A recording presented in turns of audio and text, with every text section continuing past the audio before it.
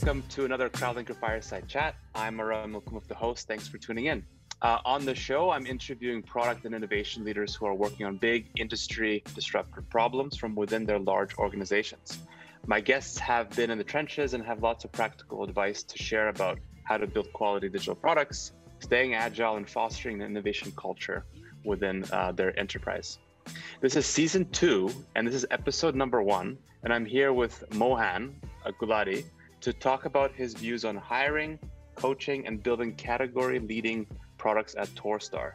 Mohan is a senior member of the digital leadership team at Torstar, and he is responsible for the definition and delivery of all strategic digital product assets and roadmaps.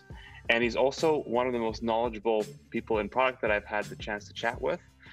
So I'm really excited to have him share our knowledge with us today. So without further ado, let's dive in. Mohan, it's awesome to have you on our show. Thank you for being here. Yeah, it's awesome to be here. Thanks, Aram. Cool. So let's kind of just start off by, why don't you start off telling us about a bit about your role at Torstar? Like, where are you based, or what are you working on? What does your team look like? Sure. So my role is Senior Director of Product Management and Digital Delivery. So we work on a number of different Torstar properties, both web and app.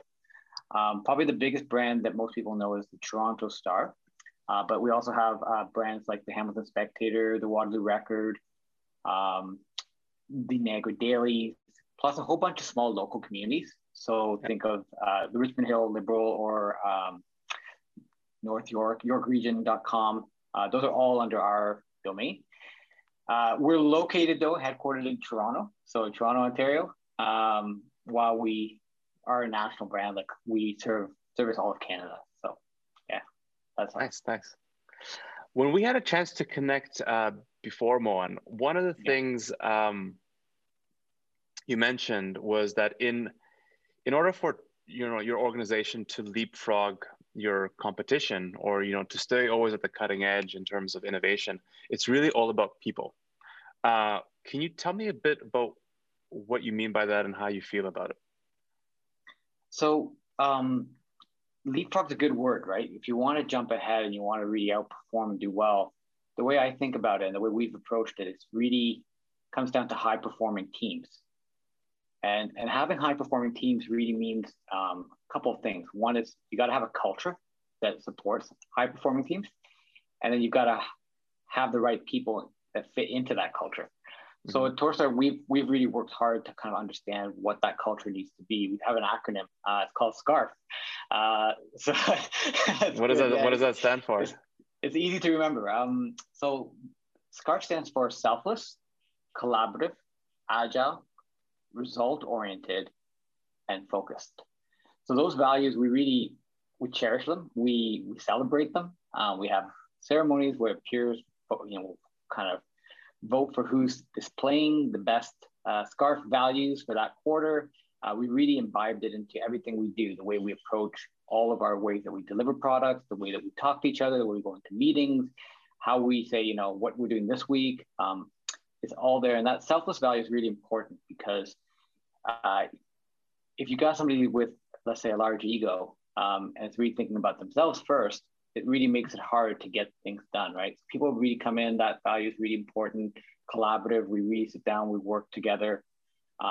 We definitely want to be flexible, we want to be agile, not just agile delivery or agile kind of in the, the classical term of Scrum and whatnot, but agile in how we approach things.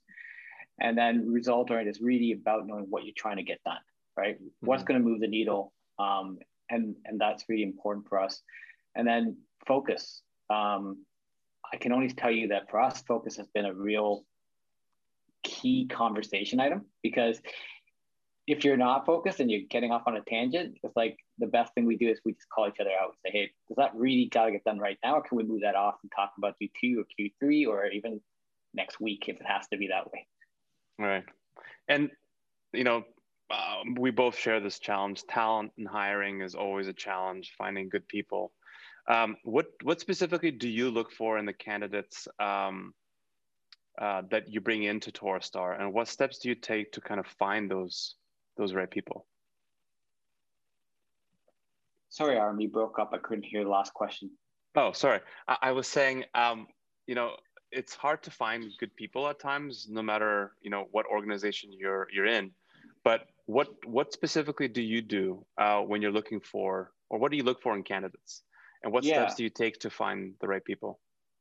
such an awesome question. I thought about this one because something that you almost think, what am I doing? What's my approach to how do I get good talent and what am I doing? So really, I think the first thing I look for is like some type of alignment with the industry. Um, it it doesn't necessarily need to be that you worked in the industry, but you have a connection. I find if you look for people like that, it really makes a difference. So I've talked to people that I've interviewed that said, "Oh, my uncle used to be a reporter," or when I was, kid, I wrote an article that got published and I really liked that. Or, I like reading news and I read news every day. For me, some kind of alignment with the industry Mm-hmm. as a first linkage, because there's going to be a connection, a deep connection, which is the second thing that I look for is passion. So if I can find that link, I find the passion. Those two things really come almost like for me, there's one and two, but they're super important. Mm-hmm. I think the third thing, and I think this probably is also true for you, is a growth mindset, right? Somebody who's going to come in, and it's okay if you try something out and it doesn't work the first time. You don't give up. You kind of like say, oh, okay, I'm going to try that and more the next time and try to get better and learn and grow. I'll ask the classical questions like, what are you reading today? What's the last book you read? Or how do you keep up to date on what's going on in your market or in your area of expertise? If it's product management, I'll ask them questions about, what's the last product that you downloaded? Or Mm-hmm. if it's a delivery manager, I'll talk to them about, how do you view velocity and what's your current thinking about it? Is it working? Is it not working? Stuff like that. Just things that are like cutting edge or people are talking. Are they up to date? How are they keeping up to date? That's what I look for. Mm-hmm. And then this is the critical. So if they meet those things, I think the most You gotta important win. for me, well, almost Almost, okay. communication. We talk a lot to stakeholders, especially in the roles that I'm hiring for and the teams that I'm building. Being able to communicate clearly, often in a repetitive way, but in a way that people can understand, and being able to listen, which comes hand in hand with communicating, for me is really important. So I look for great communication skills. So those four things, I think it's alignment with industry, passion, growth mindset, and communication. Okay, awesome. And talking about people, as a leader, coaching is a really important part of their success, and how you help them, with that growth mindset. Some organizations have that kind of do as you're told mentality, and you don't question anything, which is really unfortunate because innovation tends to like not thrive in those settings. How do you encourage candidates once they've been hired to really think for themselves, have opinions, question things, always ask why, and become really open to being proven wrong at times, even as a leader? I think so. To go back to your first thing is do as you're told mentality. I think you look at it first when you hire. So you hire somebody. I mean, you need to stress test that in the hiring interview. Are you hiring somebody who's kind of got that mentality or not? But then I kind of go back to the other part of the sentence in the question you asked, which is, a large organization or enterprise. A lot of the large organizations today really want to be nimble. They want to be like a startup because they want to have that competitive advantage. They know that they can be nimble, they can be agile, they can kind of compete. And that's no true. That's true for us at Torstar too. We look at how to create a startup culture within our own organization, which is fairly large. We're over 1,000 people. We've got to be responsive. We've got to be customer focused. How do you do that? So for the team, when they come and how do you coach them? The first thing is I always tell them is have an opinion. Don't be afraid to have an opinion and share it. And it's okay if you're wrong. But if you're going to have an opinion, then back it up with research, right? So, okay, I have this opinion. I think the color should be blue. Okay, why do you think the color should be blue on this button? Oversimplify. But, come back with like, okay, well, I've seen it on, 4 different websites with those colors. Okay, that's measuring. But like go deeper and deeper. First, user testing. Talk to people, figure out what's working, form your own opinion, and then back it up with data as well, like do the quantity, look at KPIs, look at metrics, whatever you can to measure. And then I think the other feedback that I give to a lot of people who are in this mentality is like, if you got an opinion and you're not doing as you're told, speak up, but also don't wait for a grand reveal. So in other words, keep the loop constant, right? So think about if you believe in a grand reveal, I'm going to come and give a big presentation and get everybody on board. I've seen that just not work. But if you kind of drop hints, I'm thinking about this, what's your thoughts about it? Dropping seeds and sprinkling your ideas. Exactly. It really helps. And you know, like our stakeholder community now knows us. We are people that will overshare and we'll make sure our ideas are not sound like brand new when we finally come into a room where we're discussing them as kind of like, here's the feature we want to ship. You need to plant seeds. You need to continuously ask the same questions over and over again. So that when you're presenting your idea, finally, you know, in a formal way, it's not something that's new. Most people have kind of come to it, and your opinion is not new, right? And the nice thing is that you're forming your opinion. You're not doing as you're told. You're actually kind of the opposite. You're telling people what you want to do and getting them to buy into it and learn about it, not as a big reveal, but as something that's incremental.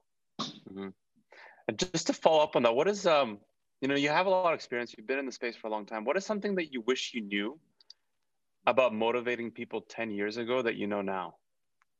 I think the big thing is the power of one-on-ones. 10 years ago, I probably didn't use it as powerful a tool as I do today.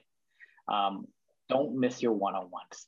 And let the agenda for the one-on-ones be defined by the person that is coming to your one-on-one, right? So if I have people reporting into me, I ask them, this is your time, let's meet, tell me what's on your mind, tell me what you want to talk about. One-on-ones are super key, super powerful, and really make a big difference in how I mentor people and how I coach them. Nice. No, that's great. It's super imperative. That way you get the feedback loop going all the way around. Go ahead. No, I was going to say it's even good for like just getting to know them, right? Like to get to know you don't have to be about work. It can be, I've had a half an hour where I've just talked about the family and about what they're doing. And those are sometimes the best one-on-ones. It motivates people to know that they can come to you, to listen to you, and that they've got a, you know, sounding board for whatever it is. Yeah. No, it's great. Thanks for sharing that. No wanted to move into the product development side of things, if you don't mind. You know, different organizations source new product ideas from unique places or standard places. What do you do at Torstar, or where does your team go when they look for inspiration or to find their next big thing that they want to explore? There's a number of things. So I'll talk about some of the conventional ways that we do things, which you probably think you've heard before. Like we'll do a lot of competitive research. We run design sprints. We run at least one design sprint per quarter, if not more often. We'll do versions of workshops, so not just design sprints. Sometimes we'll do some type of other variation and shorter, maybe the one-day workshops. We talk to customers. We have things called customer days, and we do at least one of them again a quarter, and we plan that out. We've got a great UX UI team that kind of thinks about these things, tries to source new ideas.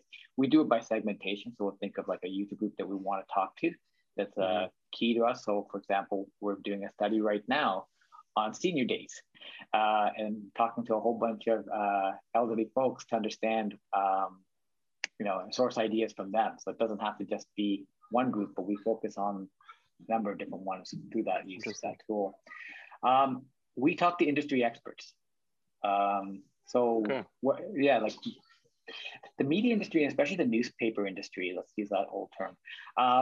We talk to, we share, right? So I have people that I talk to in the States. We talk to people in, you know, over across seas in Europe, just to kind of know what's going on in their industry and what they're doing. And they'll share ideas and we'll share what we're doing. It's been actually, yeah, we did a workshop on personalization on the mobile app, and we invited somebody from the Hearst team onto that. And we were sharing ideas, we contacted Netflix and we started talking to Netflix. How do you do things? Right. So really trying to go out and talk to different experts and get, it really helps.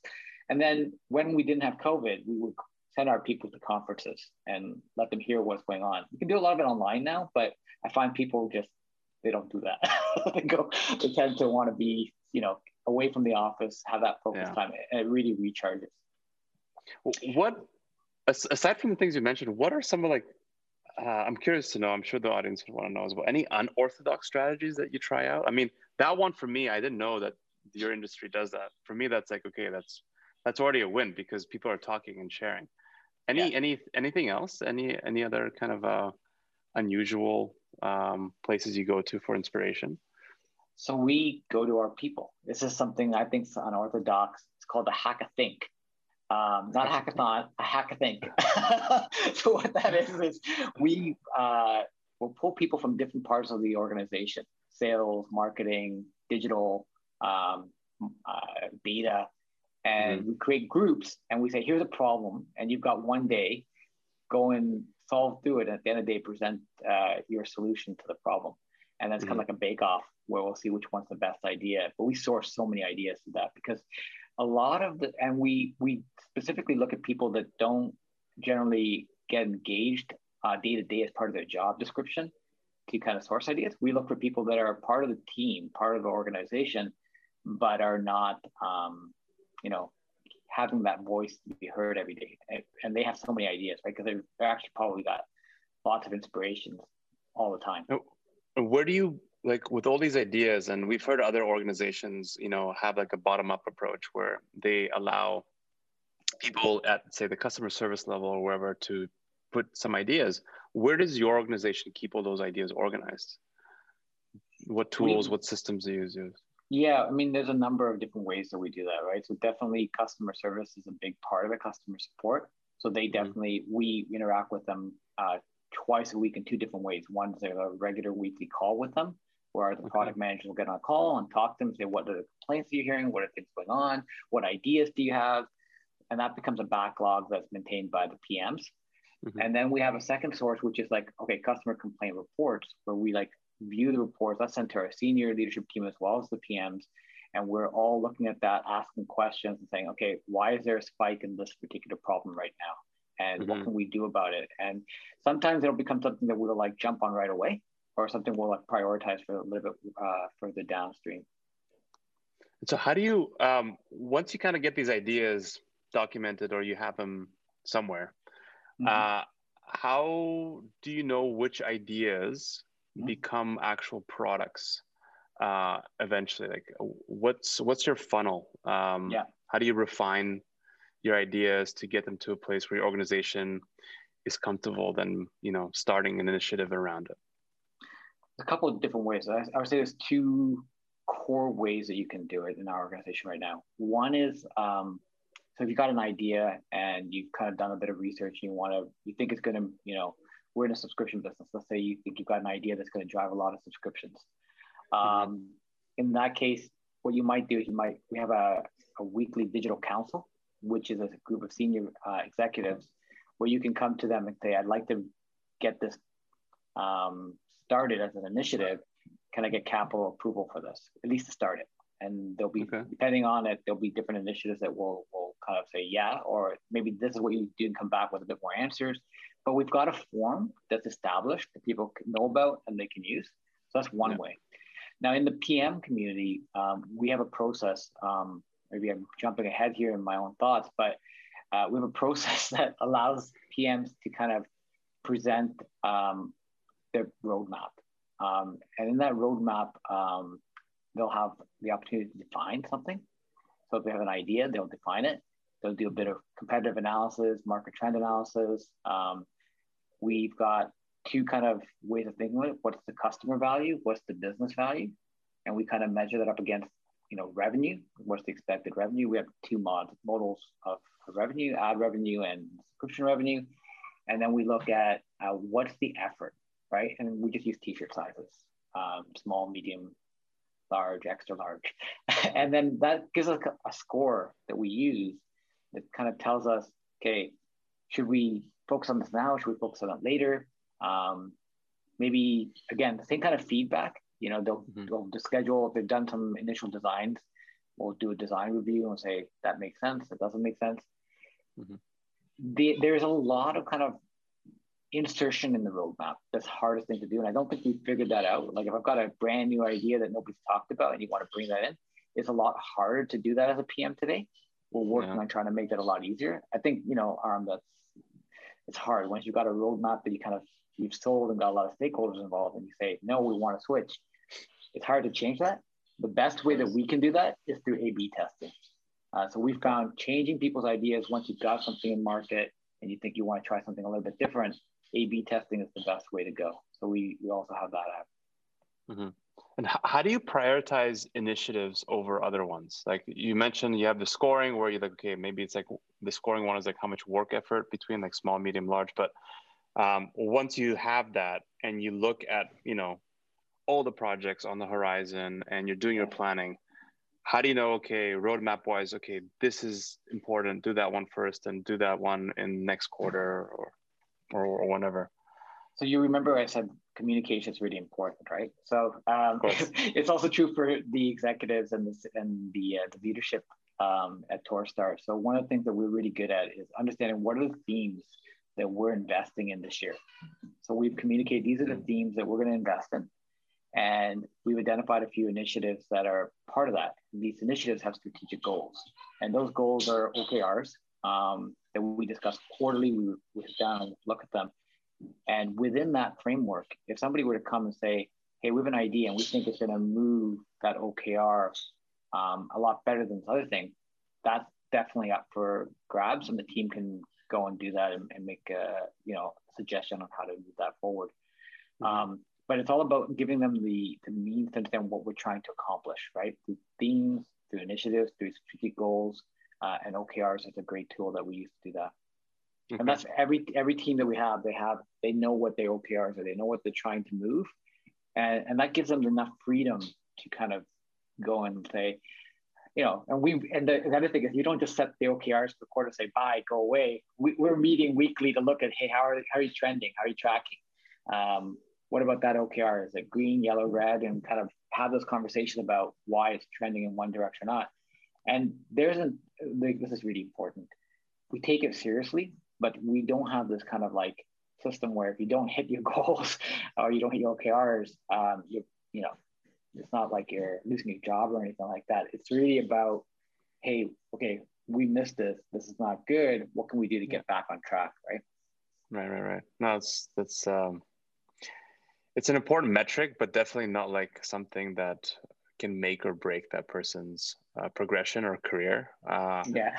It's also hard to sometimes monitor, and there's always distractions. I think the best example is the Google example, right, in the OKR book, where I think it took them they want Chrome to get from like 20% market share, and it took I think almost 3 years to get that. So I mean, we're laughing about it now. That was the number one browser use, but at that time it took a long time to hit that OKR. No, for sure. How just out of curiosity, in your organization, how often do you ship new products? Is it a defined kind of rollout of new versions, or is it kind of like whenever it's ready, let's ship it out? So I mean, there's a couple different ways to answer that question, Arm. We run bi-weekly sprints. So we ship to production incremental value every 2 weeks, both on the app and on the website. So that's a regular rhythm that we adhere to. Now, sometimes we'll ship code to production, we won't make it visible to users. They won't see that incremental value, but we know by shipping it to production that it's working. And that is something that's robust enough that could turn with a flip of a switch on, right? But because we want to create a certain customer experience, we might need 2 or 3 sprints to actually do that. So I would say we ship bi-weekly, and major features, probably in a quarter, it's look at the list, it's in the vicinity of 15 to 20 different new features that we ship in a quarter. If that gives you kind of the volume of what we're doing. Yeah. No, that's great. Yeah, that's a good output. It is. When we chatted last time, you mentioned something about a system called 5D. Can you tell me more about that? I love talking about this. We've put in a process that's a framework, I would call it more than a process, to structure how we do our work. So you heard me earlier on talk about the definition phase. And that's one of the 5Ds. That's the first one. That's where we're scoping things out. We're doing our competitive research, market trend analysis, making sure the strategic goals are all aligned. We don't do formal charters because we try to be agile, but we definitely make sure we document and capture what the goals are and what the vision is, what we want to achieve with that particular initiative. Once that design phase is finished, we move into what we call design. That's where you do all your design thinking, your product thinking. You'll do user flows, user interviews. You might even do some additional customer research or competitive research. You'll talk to users. We do a lot of usertesting.com with our designs to make sure that they're easily understood, mock-ups, wireframes. And at the end of it comes out what we call an epic. And that epic is a fancy word that you use in Scrum for the requirements of a feature or a tool that you want to send. So we'll use the epic, and then that comes into what we call the next D, which is the delivery phase, where it goes into the sprint teams. And a delivery manager heads up the delivery phase, whereas the product manager manages the epics. And in our team, the delivery manager will take them to sprint with the delivery team and use that into user stories that we use to ship. All those things that you'd expect in a normal Scrum happen, that, all your regular ceremonies. And then we have what we call a deploy phase. And the reason why we have deploy phase is really strategic for us, because actually now it's probably less needed than before, but it was all about focusing on automation. So we wanted automated testing to be in there. We wanted continuous delivery and continuous deployment to be part of our thinking. So earlier on, we didn't have such a robust system, but now that we are in a very good place, I would say, we don't talk about deploy as much as we used to, because it's just like a click of a button, which is what you want it to be. And then the next phase, which is really, really important, which we're really focused on right now, is the drive phase. Drive? Drive, yeah. Okay. So okay. So that's where we're in production and we're optimizing. So we're measuring how is it performing. We might do surveys. We will definitely watch KPIs and key metrics. And then we'll, to your point, how do you ideate, how do you become creative? We will think of A/B tests that we want to run. And that's been a big, like the last, I would say, 6 to 10 months, a huge focus for us. How do we get that as part of our regular thinking? How do we orient ourselves in that direction? Interesting. And with you sharing that, I'm curious to know how much of the product that you ship is, or, with the features as well, how much of that is net new features versus improving products that are already in market? Like, is there a split between like how much you optimize and perfect the existing features versus creating new ones? What's like the balance? It's interesting. So if you think of our subscription theme, I would say it's about a 50-50 kind of thing. So where we are looking at the shop page and we will, we'll see how it's performing and we'll say that design didn't work, but that's a big chunk of work to redesign it. So, that's not just a simple A/B test. We'll actually rethink and do a lot of customer surveys and customer setting interviews and industry best trend analysis and talk to those experts I talked to you about and figure out what we need to do differently to get our shop page to perform better. That's a big chunk, and that's like those kind of things on the subscription theme will require more optimizations, if you will. Then there's other areas like our page optimizations, where you might come to an article page and you might not notice that we moved the byline from one location to the next location, and for some reason that reduces our bounce rate, right? So we'll do smaller things like that, and I would say those types in that area, we're still not the volume where I'd like to be at. Probably some like 10 to 15% is those kind of optimizations. Mm-hmm.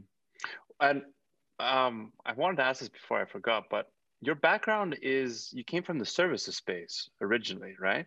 Yeah. What kind of what kind of techniques, mindset, approaches did you bring from that career previously into what you do at Torstar? Well, one of the great things about the services industry when I was working in it is that I had to figure out how to build teams really fast and kind of cost it out, estimate it out, and figure out how to ship something at scale. So you talk to multiple customers, they've got various things. So in an enterprise and in Torstar, when I came there, the first thing that it helped with was trying to put in a system of how do we build teams? How do we see teams structured? What does a sprint look like even, was a question that we were asking ourselves when I first got there. It wasn't even there in the beginning, to be honest with you. So we put that all in. And the big thing is, and this is something that I helped a lot of the customers I worked with when I was there, is how do you budget in an agile world, right? Mm-hmm. How do you allocate funds? How do you make sure that you are investing in the thing that has the highest return in a way where you don't have a roadmap? You think of the financial services, where they'll have a roadmap for 3 years, what they're going to invest in, and the budget's pre-allocated, and it's X amount of dollars. And if you want to get more or you need to change it, forget it. But if you're shipping regularly in an agile world and you're being able to show that you can actually do that, that was something that I was helping our clients with when I was in the service industry. And I was able to bring that into the organization and internalize that. Mm. I'm actually curious to know about how do you budget out agile projects with undefined roadmaps? It goes back to what I talked about before. So organizations need to be very clear about their themes, and they need to be very clear about the OKRs and the strategic goals they want to move. Mm-hmm. And they need to see if they're doing it or not. And they need to also be clear on saying what they want to invest in. So if it's mobile, let's say a theme is mobile and it's app, and it's because they want to focus on the acquisition funnel downstream. So it's more about retention. And that's the purpose of the app, for example. And that's currently our strategy. Then, okay, how are you more worried about acquisition up the funnel?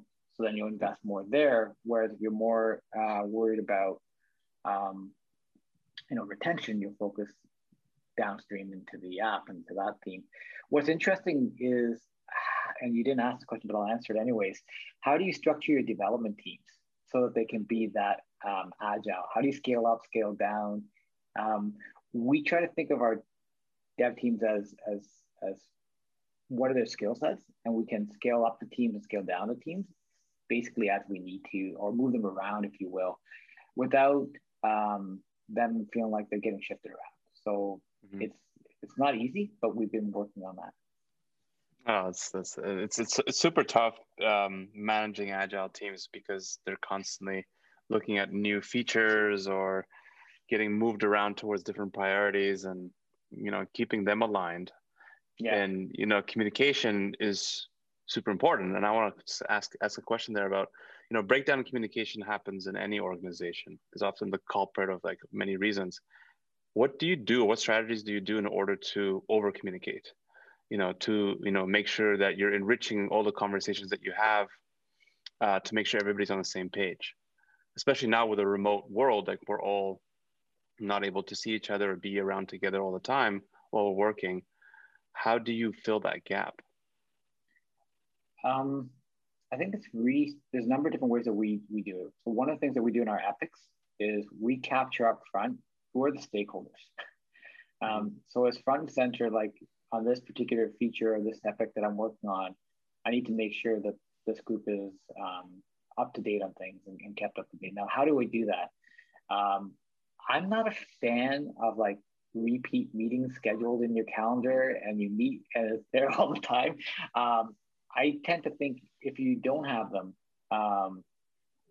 you're going to be in a position where you're going to be forced to kind of think, do I need to have this meeting? How do I get feedback? And what we've done is we've used Slack a lot. We've used a lot of those types of channels of communication to foster that. But if we need to get together, we do a lot of ad hoc Slack calls, for example.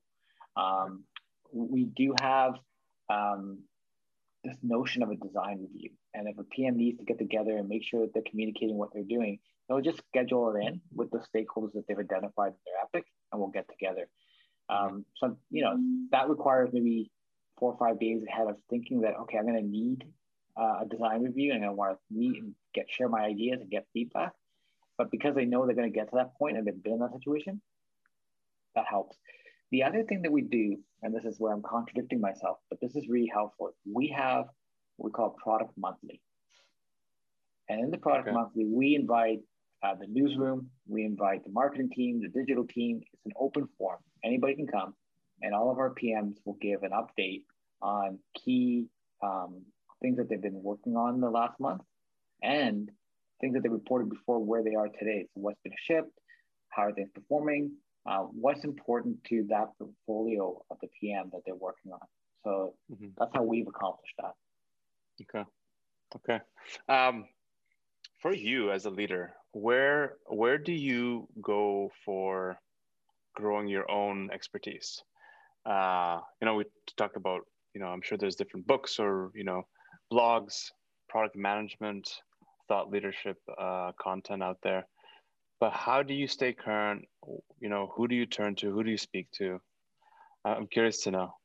I mean, it's always evolving. It's not a linear path for me. I think if you're a person who wants to grow and have a growth mindset, so it's not just for the people you hire. You have to be that way yourself. So for me, I'm really all about that. Of late, I've been going on Clubhouse, both hosting my own clubs, but also joining a lot of the clubs, talking. It's been amazing. I've hooked up with people in Silicon Valley and talking about, what are they doing down there? And they'll just you'll be amazed at the wealth of knowledge that they have and how willing they are to share. The PM community particularly is really open to doing that. So that's been awesome. I actively listen to podcasts. In the summer, when I could go running, I would listen to a lot more. But, podcasts soon, right? Fingers crossed the weather's getting better. But that's been a really great way to kind of learn. And I think I'll try new podcasts out. There's one that I was recently listening to called Dare to Lead, which has been awesome. A lot more kind of people management and culture and how do you lead with empathy, I would call it, basically, if you go and download the podcast. Books are still my number one source, whether it's audiobooks or reading them. I read a lot. I listen a lot. And blogs are important, but I find it's not as frequent as it used to be. I find I get a lot more out of reading books, to be honest with you. You have to choose, right? Any must-read recommendations for the audience to pick up? Okay, 1 second. I got my list here. I mean, I'm listening to one right now. It's an audiobook called Think Like Amazon, 50 and a half Ideas to Become a Digital Leader by John Rossman. Okay. And I'm loving it. So far, whatever I've done, they talked a lot about this idea of day one company or day two company, and you want to be a day one company. It's something you've heard about before, but it's emphasized in the book. And there's really, it's bite-sized, so you can go to it and just read one of them, and I like that. The other book, I don't know if you've heard of it, that I read last year, and I love it. It's I've kept it on the side so I don't forget to mention it if you ask. No Rules, right? By Reed Hastings. Reed Hastings. It's from a culture and as a leadership point of view, I've learned a lot from there. I love the concept of 4 A's. Haven't been successful in kind of bringing that into our own culture, but trying to, which is, the feedback framework that they have defined in the book. So it's a great book, and very progressive. I don't know if we're quite at the Netflix level at this point, but it's very progressive. No, I'm sure you'll get there. You're doing all the right things, Mon. A couple last questions before we wrap up, Mon. Wanted to ask, what advice would you give to a trailblazer looking to drive change at their enterprise? Build relationships. It's the most important thing for anybody who wants to, if you want to trailblaze, you can't do it on your own. You've got to strategically work and network. Build trust is huge, because if you have trust, it'll open doors and people will listen. If you don't have trust, it's a biological reaction, right? If I don't trust you, I'm shutting down. I'm not listening to you anymore. You can say all you want to say, Aaron, but it's going in one ear, going out the other. Whereas if you are somebody I trust, I'm going to listen. And comes down to like what kind of conversation you're having. If you're having, this is from another book that I read called Conversational Intelligence. But if you're having a level 3 conversation where you're open and you're listening and you're willing to kind of come into it being not knowing what the outcome is already, right? So you're not predisposed to something. Those conversations help a lot. They build a lot of trust, and you can really make a huge impact in your organization by just I think, yeah, you're right, like listening and shutting up and just letting the person speak and just paying attention. I think is a trait that people in any company anywhere can just start doing more. It's so much more important in this world of Zoom meetings, right? Where it's so easy to tune out. If you want to listen, you got to plan. And that means also when you're hosting a meeting, to make sure that you're cognizant of the fact that if you book back-to-back meetings without giving like 5-minute breaks between, or letting people have breaks, don't do it too long, you're not going to get the value like you would when we used to meet in person, where there'd be that natural kind of settling of the room. It really makes a difference in the quality of listening. No. Last question for you, Mohan. You know, you're in the media space. You're making change. What are some of the trends that you're seeing in your industry that are going to come to be in the next, say, 3 to 5 years? Are going to have a big impact? I think the biggest thing that I'm seeing is the understanding that, first of all, there's a real threat. Third-party information is going away, right? It's disappearing. So you're going to have to start thinking about first-party data a lot differently. And that's going to open up a lot of creative ways that you try to create a relationship with your customer. That's true of the media industry. That's true of many industries, but it's really pronounced in an industry that used to use third-party data to kind of drive ad revenue. Now you won't have that third-party data. So how do you build a relationship of trust and intimacy with somebody who's coming to your site? So you're going to see a lot of things that change in that direction. And that's going to mean you'll have to add value. You'll have to think of value propositions. You'll have to be creative about it. Storytelling is going to probably change drastically. You're already seeing it. You're seeing a lot more shorter format storytelling to capture people, but then there are people who want to have the time to read longer stories and read that type of content. How do you tell those longer stories in a way that keep people hooked and or they can come back, right? So there's a lot of different things. And then we're in the industry of hard news. So how do you make sure that you're getting in front of people so to get the hard news that's most important to them? So personalization is going to be, it's already a big thing, but it's going to just keep on evolving, and people are getting really, really creative on how they do that. Yeah. No, it's great. It makes me think about that video company, content company that just went under recently, QB. Yes. Sure you've heard of. Yeah, it's an interesting story. They had a great team, great leadership, and you'll never know whether it was like the approach, the product idea, or the timing. It could have been the timing. Sometimes product launched at the wrong time. So it's very hard to know, right? Because they did all the testing. They had all the data to prove that people want to short content. It's tough to launch a brand new product like that. And I think it's even tougher when you're trying to break in where there's so many well-defined players in it, right? There's a lot of heavy-weighted people in that. So whether it's your Netflix or whether it's Disney, who recently gets entered there, so it's a crowded space. Crowded space for sure. It's getting crowdier by the day. Awesome, Mohan. Thank you so much. It was great. Thank you for being on our show, on our series. For everybody listening, tune in next time to hear more about product and innovation, thought leadership from our guests and them sharing their insights. So thanks again, Mohan. It was a pleasure having you. Pleasure being here. Thanks, Tom.